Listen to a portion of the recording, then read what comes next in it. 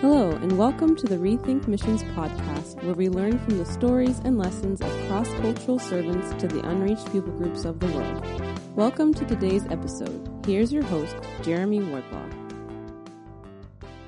Welcome to another episode of Rethink Missions podcast. Today's episode is a continuation of our previous episode with Andy McMartin. This one is with Joel McMartin. We're going to be focusing on the role of a host church and a host family in helping new families integrate and adapt to their national context. In our situation here, it's really important. Our host family and host church is a really important part of us learning to integrate and adapt to the national context here. So we're going to pick Joel's brain on ways in which new missionaries can learn and put themselves in the learner's position here. So we'll just jump right in with Joel here. So Joel, maybe could you tell us your story, some of those challenges of adapting to a new country, new language, new culture?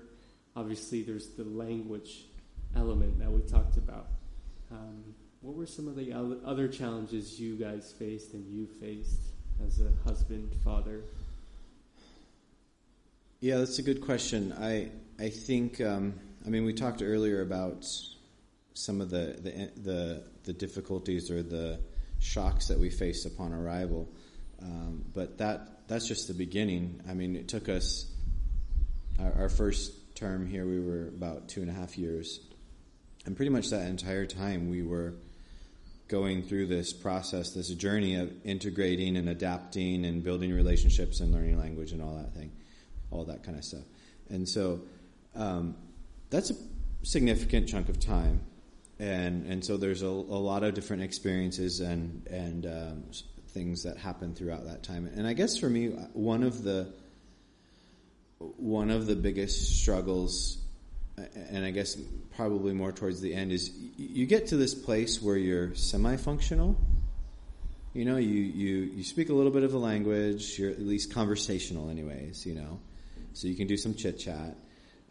You've kind of figured out how to get around and how to function in the environment, in the context, how to buy your basic necessities, and how to have some basic relationships and stuff like that. But I think for me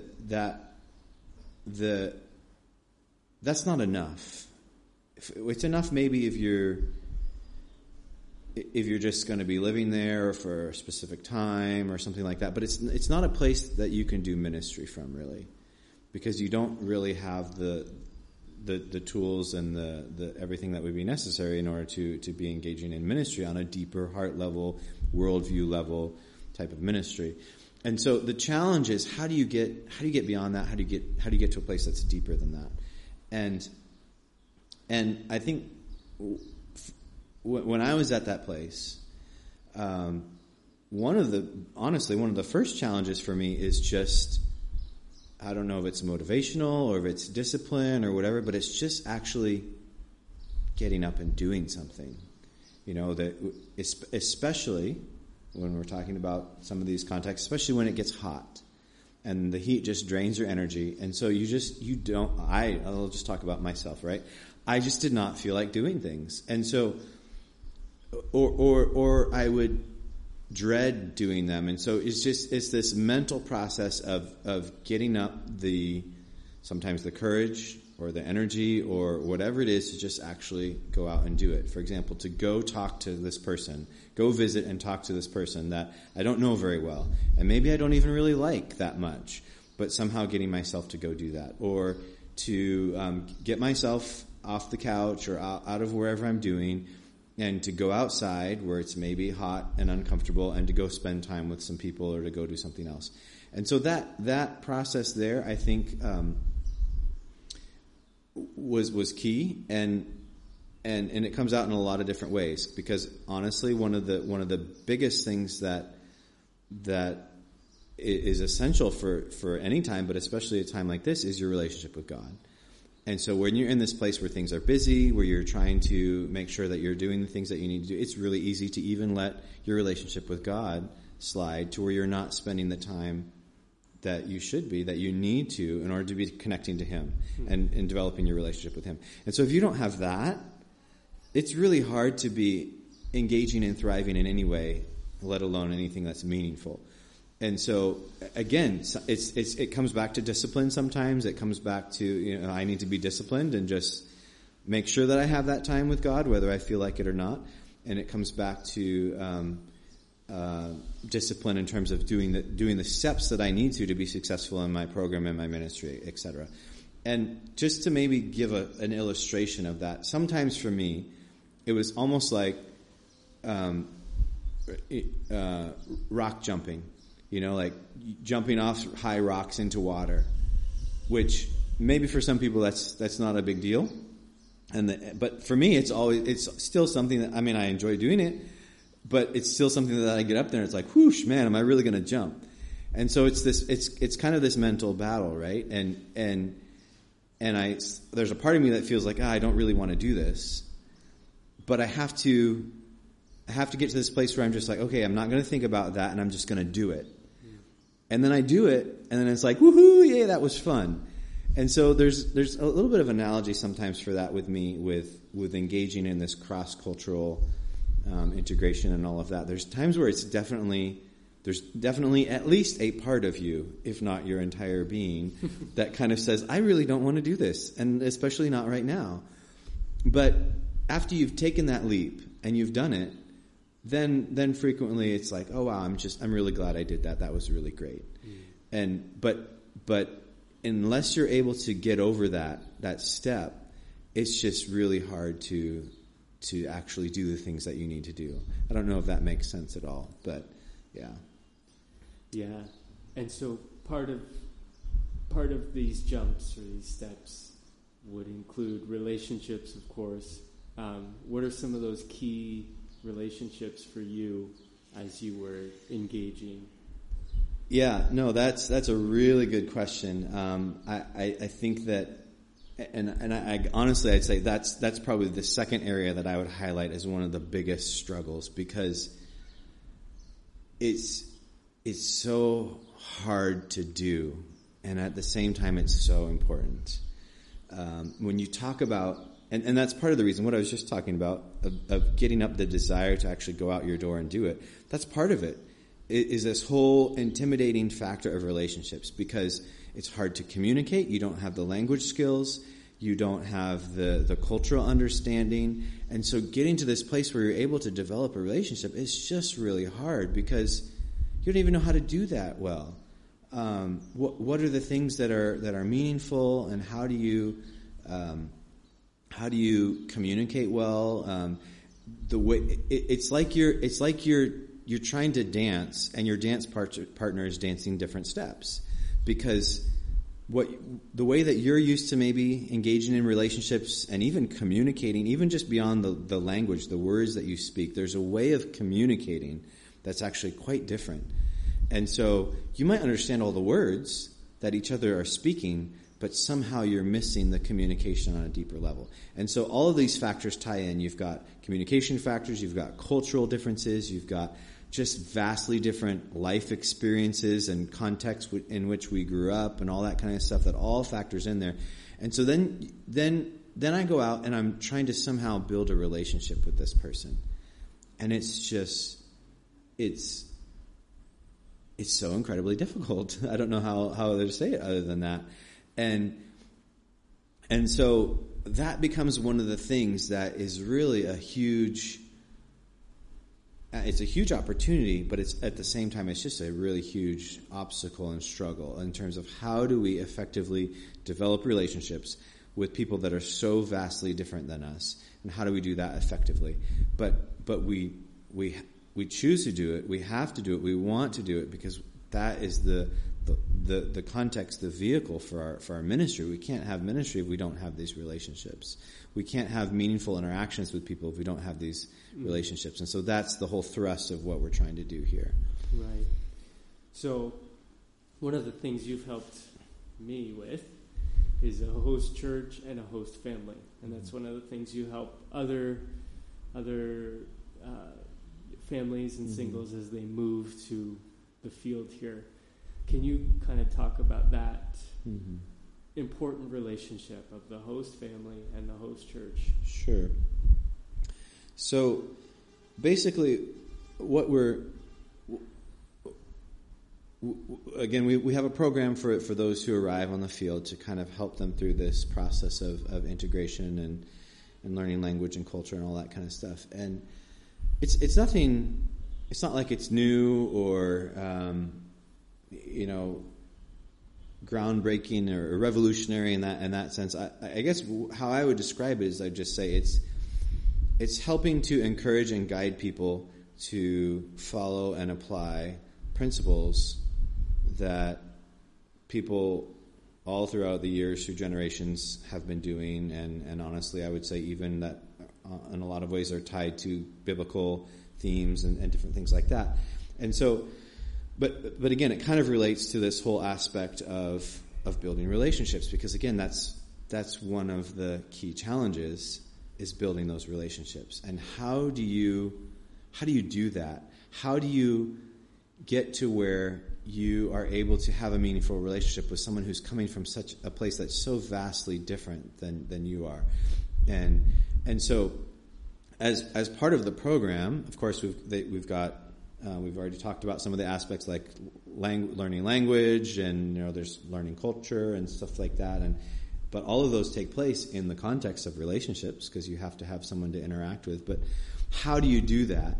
And so one of the key components that we do is we pair people with a local host, and we have believers here. We've got local believers in local churches, and so they understand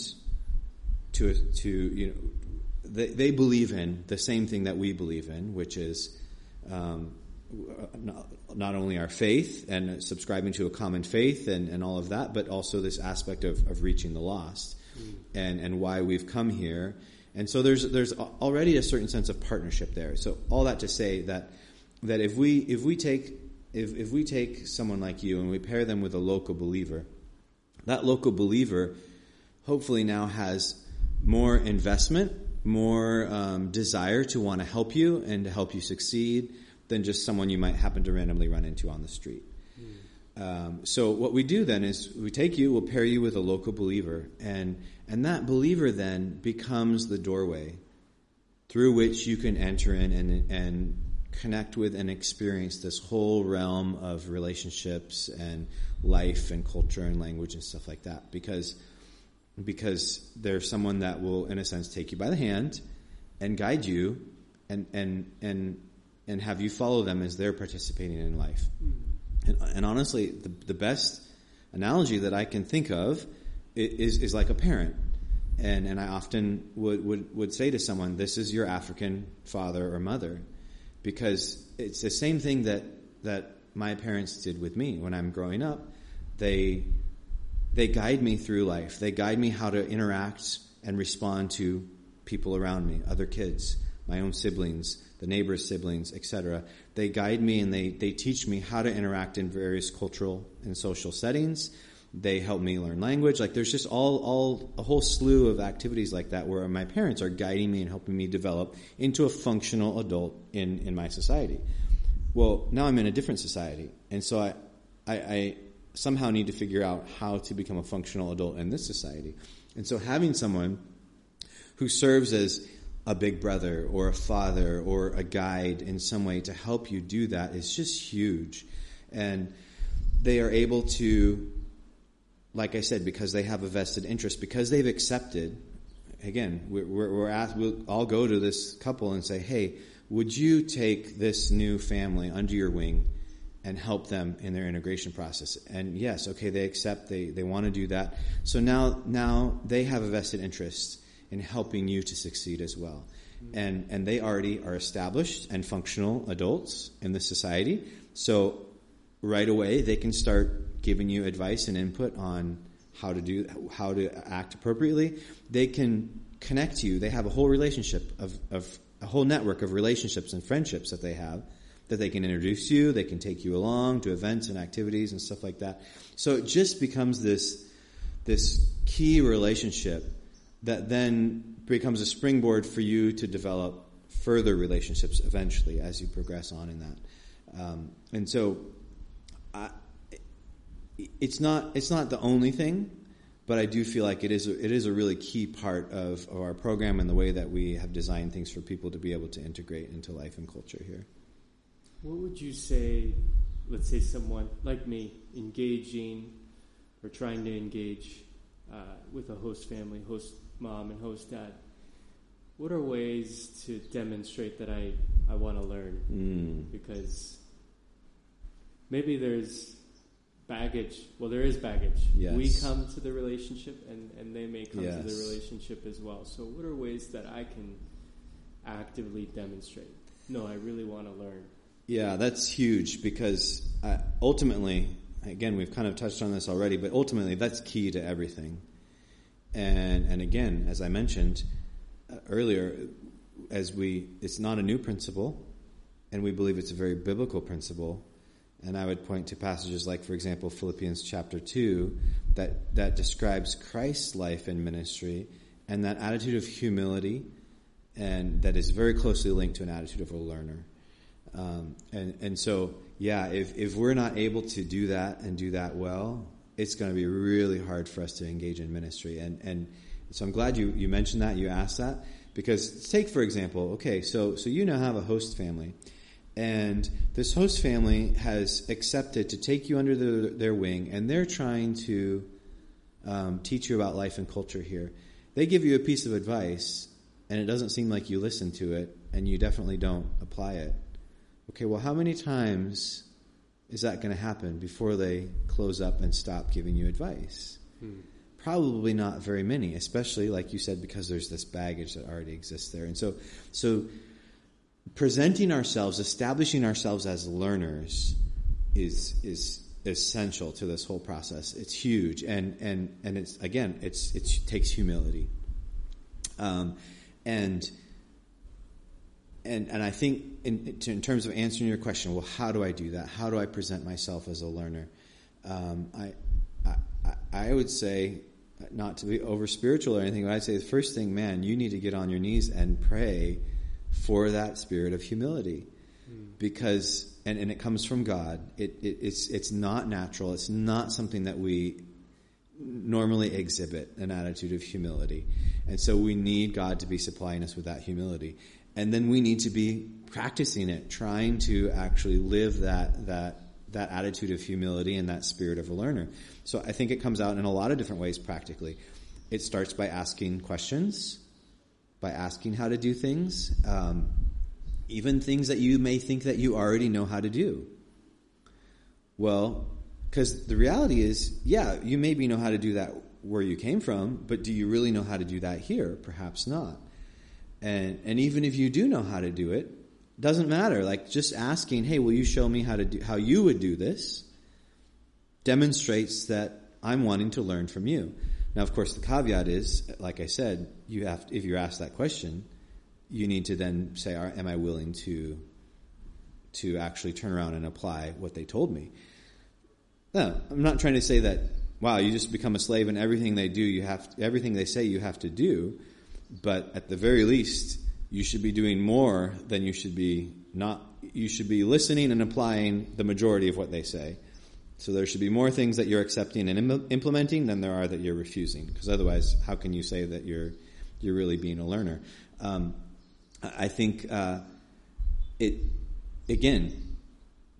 that attitude to be like, hey, will you show me how to, for example, what clothes to wear? Okay, because clothing is going to be very different, but it might be even something that hits a little bit closer to home.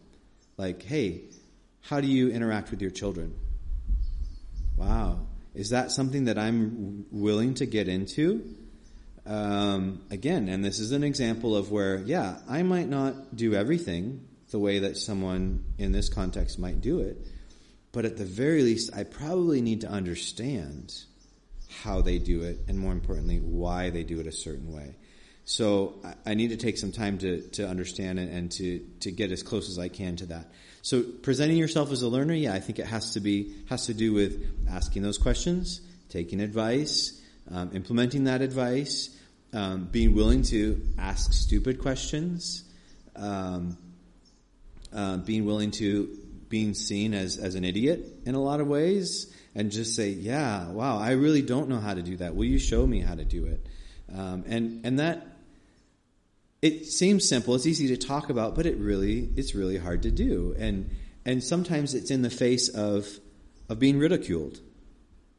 Someone's ridiculing you for doing something. So let's just a simple example. I might be eating a mango, and someone says, "Wow, you don't know how to eat a mango," or whatever. Well, okay, I can try to defend myself, or I can, laugh it off as a joke, or, whatever. There's a part of me maybe that my pride's a little bit hurt, that they think I don't know how to eat a mango right or something like that. But underneath it all, if I pay attention and if I have the humility, it's actually a learning opportunity for me to say, oh, well, how should I be doing it? How do you do it? But am I willing to get to that place? Am I willing to let go of my pride and laugh at myself along with them, and then take that next step of asking them, okay, now will you help me to do it better? Will you help me to do it your way? And then actually put that into practice. Yeah, just yesterday, doing a bowl meal, I got laughed at because I was supposed to share something and I didn't, or something, and I think I missed that opportunity. I just swallowed my pride and kept eating. I should have asked, oh wait, how am I supposed to cut up the chicken and the... It's a very natural and normal reaction for us to suddenly feel... Again, it touches on our pride and our identity or whatever, to just be like, oh man, I didn't do it right, or I look like an idiot, or whatever it is. And so, I think hopefully we get to that place where we can just swallow our pride and keep going. But even one better, if we can further bury ourselves in our shame and humiliation and just come right out and say, yeah, I'm an idiot. I don't know what I'm doing. Exactly. Will you show me? Will you help me? Yeah. And it's difficult. It's very difficult at times. So what are some of the most common challenges you see with people as they're interacting with host families?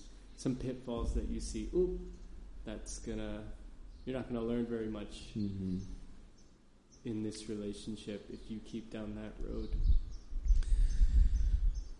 Well, yeah, that's a difficult question. I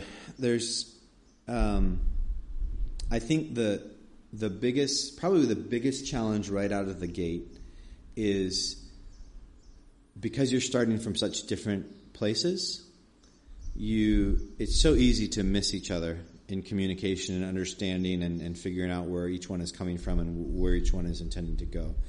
And so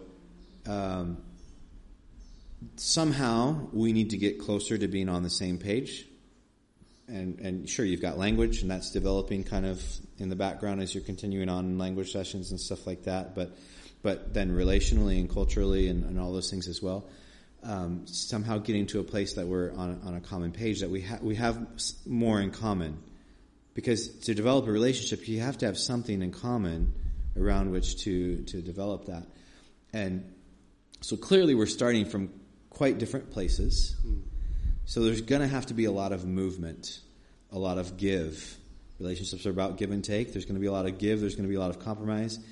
And I believe the burden falls on us, on the foreigners, on the outsiders, to be the ones who are going to do the majority of that giving, of that compromising. Now, ironically,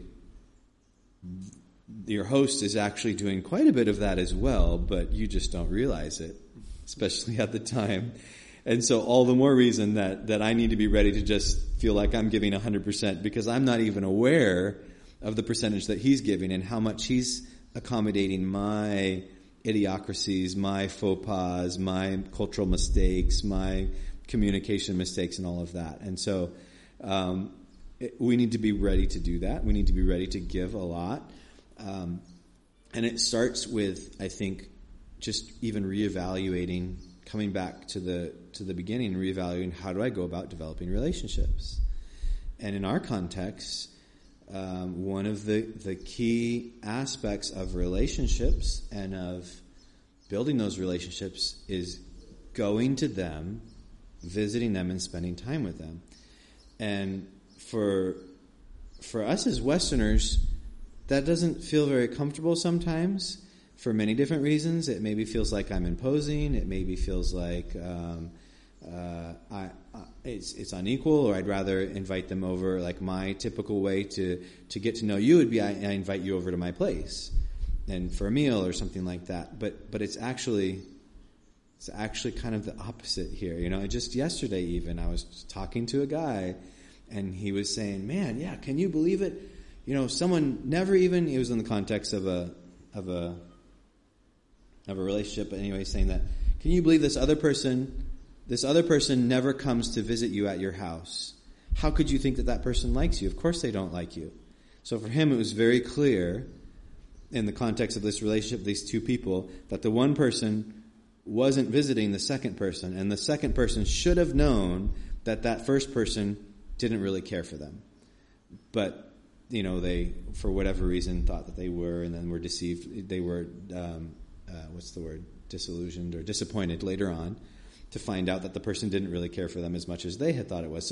So again, and it just a brief, small comment going by in the conversation that just shows the depth of the underlying presupposition and value system that exists, that of course, if this person really cares for you, they're going to come visit you. And if they don't, then they don't care for you.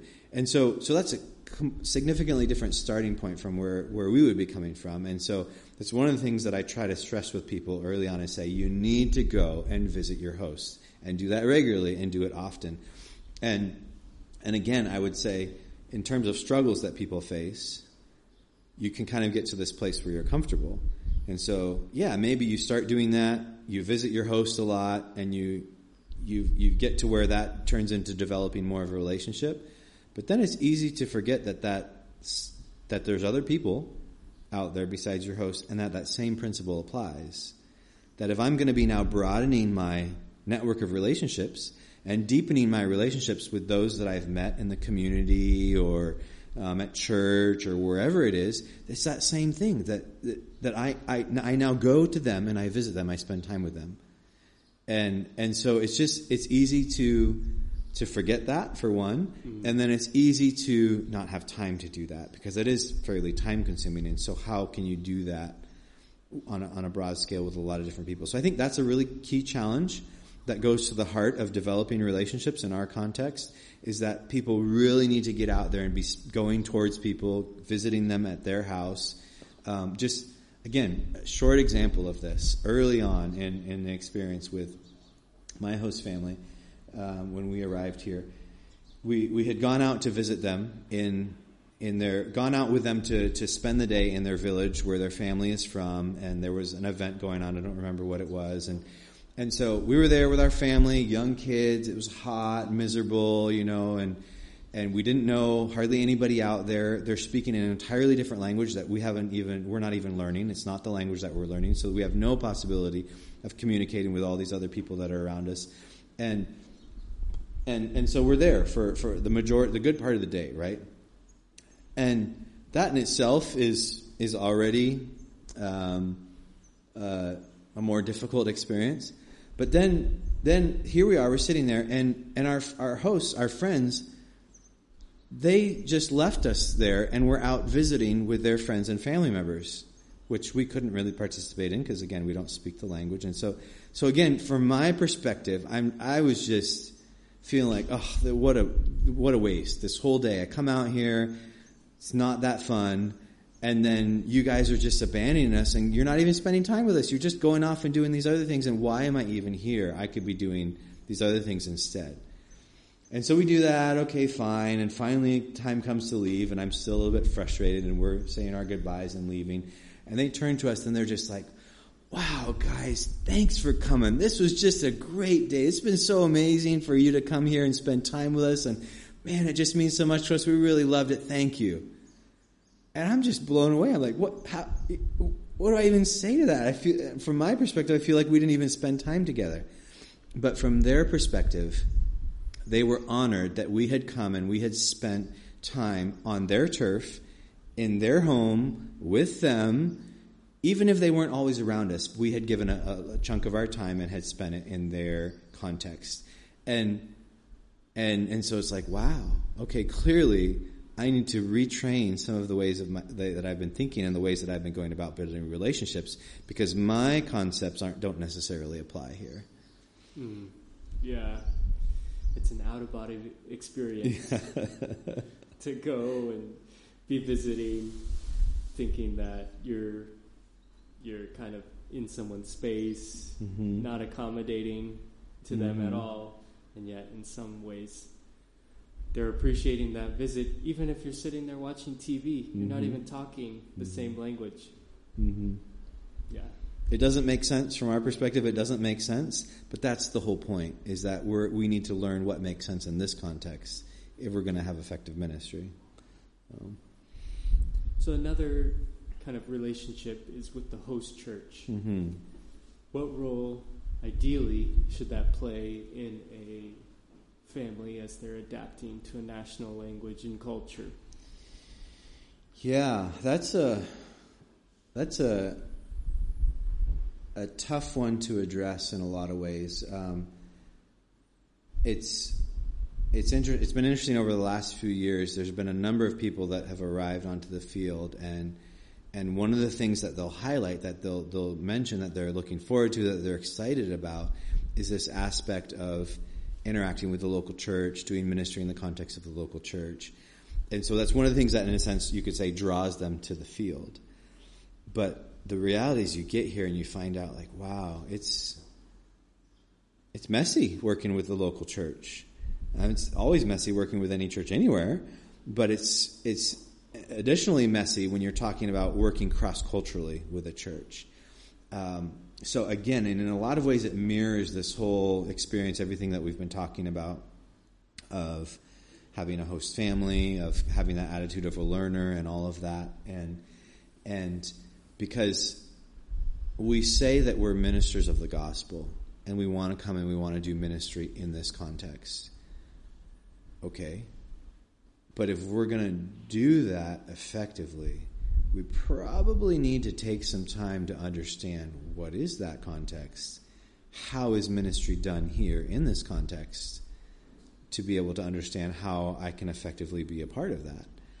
So, I think, again, when we talk about partnering with the local church or the host church, there's a significant amount of time at the beginning where it really all it means is being a learner and participating and attending.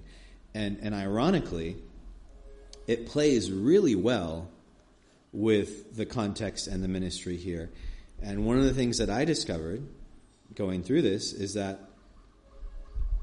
things that I didn't feel like I was doing or contributing much actually were, in a sense, contributing and doing ministry to the local church. What do I mean by that? Okay, well, one of the things that I was doing is just saying, okay, well, I'll try to go to as many church activities as I can.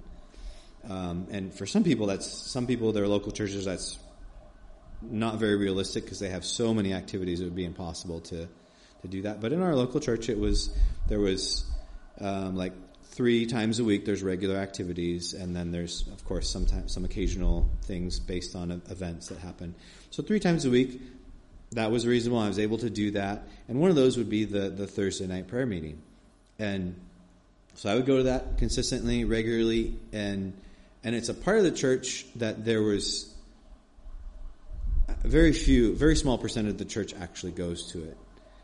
For a church of, I don't know how many we have, 50 to 100 people, and there's like 3 to 6, sometimes as few as 3, sometimes as many as like 10 that would come to the weekly prayer meeting.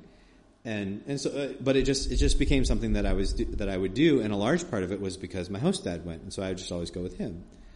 And so, what am I doing? Well, I'm just showing up, and sing a few songs, we pray together, and we leave. And so I didn't feel like I was doing anything. Certainly didn't feel like I was contributing anything. I wasn't leading. I wasn't doing anything. But I found out later that others perceived that as a really big encouragement. again, it kind of goes back to, it plays off of this dynamic in our context here, how you demonstrate value and appreciation and caring by your presence, by your presence and your participation.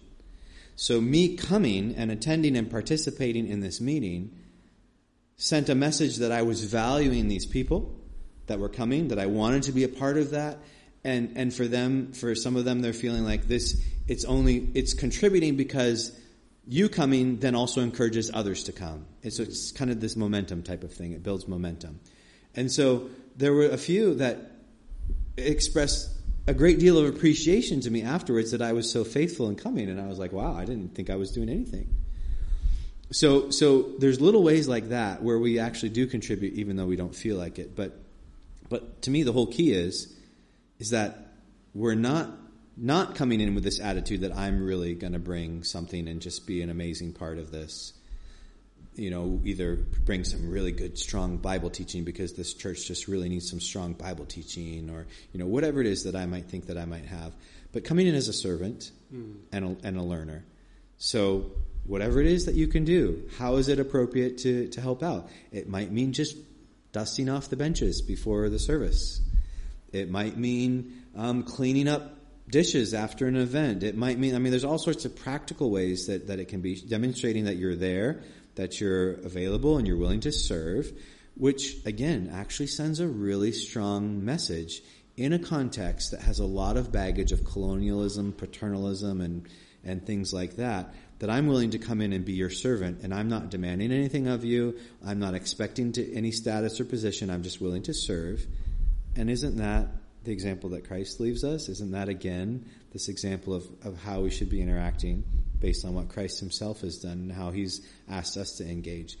So there's that aspect, and I think taking the time to learn, to say, okay, what does it look like? If I want to be effective in a local church, because the church is the institution that God has established as the body and as ministry and all of that. So if I want to be effective as part of his body, a part of his ministry here in this context, what does that look like? How is discipleship even done in this context? Because otherwise, I'm going to come in and I'm going to try and do discipleship my way, which might not even be appropriate here. So how is it done here? How is church discipline engaged? How is conflict resolution engaged? How is teaching engaged? I might think that, wow, I'm a really good Bible teacher and this church needs some really solid Bible teaching, so I'm going to stand up and give some Bible teaching. But I might actually be not really communicating well, and my messages just don't resonate with people because I'm not communicating in a culturally appropriate way. Maybe they're even missing the entire point of what I'm hoping to. I'm putting the emphasis over here, but my communication markers are completely off. They're missing that the emphasis is there. They're getting something else out of my message, or they're unable to follow my message. There's just so many things that go into that. And so again, if I haven't taken the time to learn and to understand what that looks like, how do I hope that I'm going to be effective in it later? So my answer, that was a long part there, but my answer in terms of the local church and what role does it play, I would say it's really a place for me to come in. It's my kindergarten. It's my primary school. I don't know. It's my school where I get to fit in, learn how to be a part, and figure out what does it look like, so that someday, eventually down the road, I can have a more active or a meaningful role in terms of participating in that. Can you give some kind of final words of advice for those new missionaries or those contemplating missions? Things you'd like to pass on, lessons that the Lord has taught you and brought you through as you sit here? Yeah, that's a good question. I think the first thing that I would say is, if you've been listening to some of this and you're thinking, wow, that's a whole lot to bite off and a whole lot to get in, that's a really huge thing. It's overwhelming, or it's intimidating, it's a daunting task or whatever. You're absolutely right that it is that. It is incredibly overwhelming and daunting in so many different ways. But the rewards are also huge. You know, it's one of those things, as I talk about, for example, just dreading going to a church event, dreading getting up off my couch or going out the door and engaging with people or going to a church event or, whatever. So let's just take church events. Dreading going to this church event because knowing that it's going to be uncomfortable. I don't know the proper time, and it's going to take way more time than I probably think it is. I don't know my place. It's not going to be done the way that I think it should be done. So it's very uncomfortable. So I'm dreading going, right? Or I'm dreading trying to engage in these relationships or whatever it is.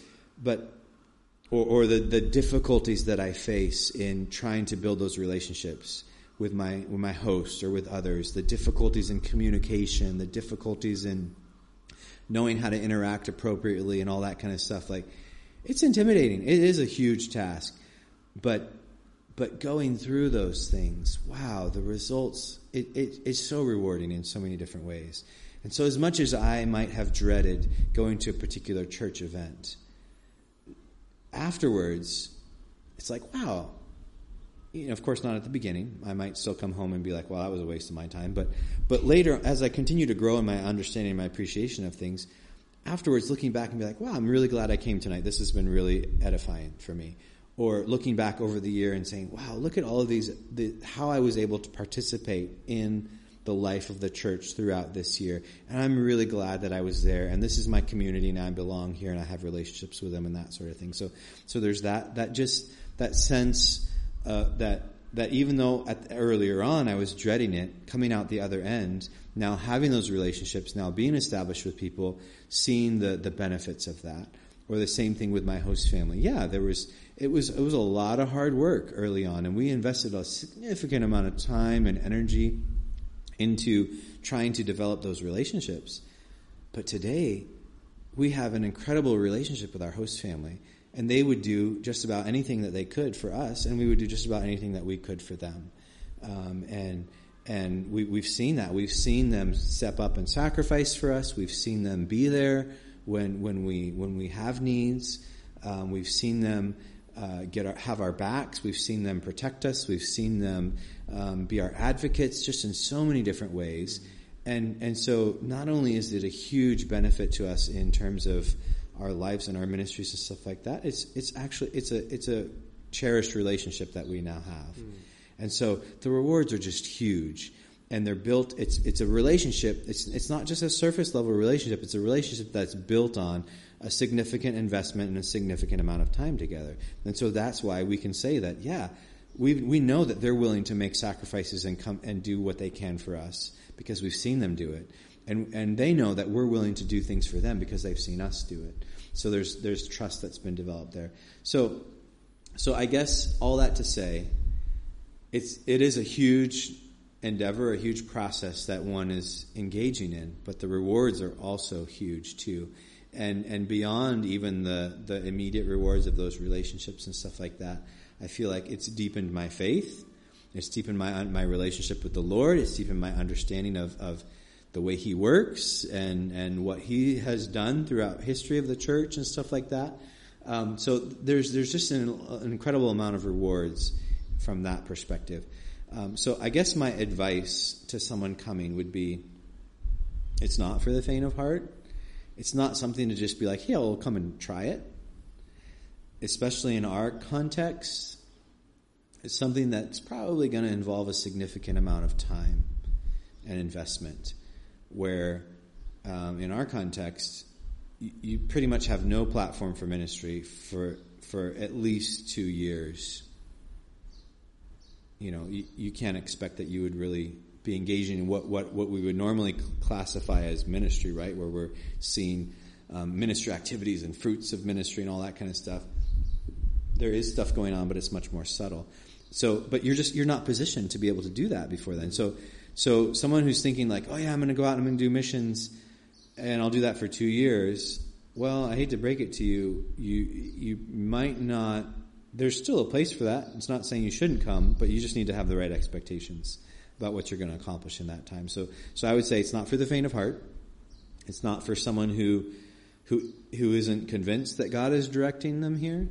For us, I think one of the key things that sustained us through a lot of our experiences is that we were convinced that this is where God had brought us. So on those times when we were just ready to pack up and go home, or we were just looking and seeing what flights were available to get us out of here, starting from the very first day when we arrived, when we were having those moments, what kept us here, what sustained us through that, is the realization. But okay, we know God's brought us here. So if He's brought us here for a reason, and that encouraged us to turn to Him and to depend on Him for the strength and the endurance to keep going. So if a person doesn't have that, it's probably going to be a lot harder to try and overcome some of those obstacles. If again, coming back to this attitude of a learner, I would say come with that attitude of a learner. Come ready to. You might be a highly effective, efficient, well-educated minister, whatever kind of ministry that you're involved in, or whatever kind of life skills or job skills that you have. You might be really good. You might have a certain level of status and ability back home. And honestly, if that's the case, it's probably going to be harder for you because you have more to let go of. Again, going back to Philippians 2, Christ had equality with God. But He chose equality with God. Like, it doesn't get any higher than that. But He said, hey, I'm not going to cling on to this. I'm gonna accept to become nothing. So the higher up on that ladder you get, the harder it is probably to let go of that status that you think that you have. So I would encourage those who come. Man, it's an incredible journey. It's a rewarding journey. But come with that attitude of, I'm here because God has brought me here. I'm here because I'm going to do what it takes and invest the amount of time that it takes to be effective in ministry. And I'm here because I'm going to come with that attitude of a learner. I'm going to come with the humility of just being able to start fresh and submit to put myself under the authority and the tutelage, the teaching of the believers who are here, so that I can grow into being effective in ministry later on. And if in doing that, man, the impact can be huge and long-lasting, not just in your own life, but in the lives of those that you're interacting with here. Yeah, and of course, these principles of being a learner, being humble, applies only to cross-cultural ministers, right? Nobody else in the world could benefit from that attitude. No, we're laughing because, of course, that's absolutely not the case. And again, part of the reason we're so excited about these principles is we feel like they're rooted in God's Word and in God's character and in the life and ministry of Jesus Christ. And if that's the case, then we probably need to examine how much of this applies to all believers who are choosing to follow in the footsteps of Christ. And it was really interesting to me. That's what one of the things that I say about how much I've grown in some of those areas. As we went back to our home church after a term on the field, and now after I had lived through this experience, okay, and all the things that I had learned along the way and stuff like that, and then came back and watched my home church engaging in church planting and outreach within their local community, and realizing, wow, this is the exact same process, the exact same principles that are undergirding all of this.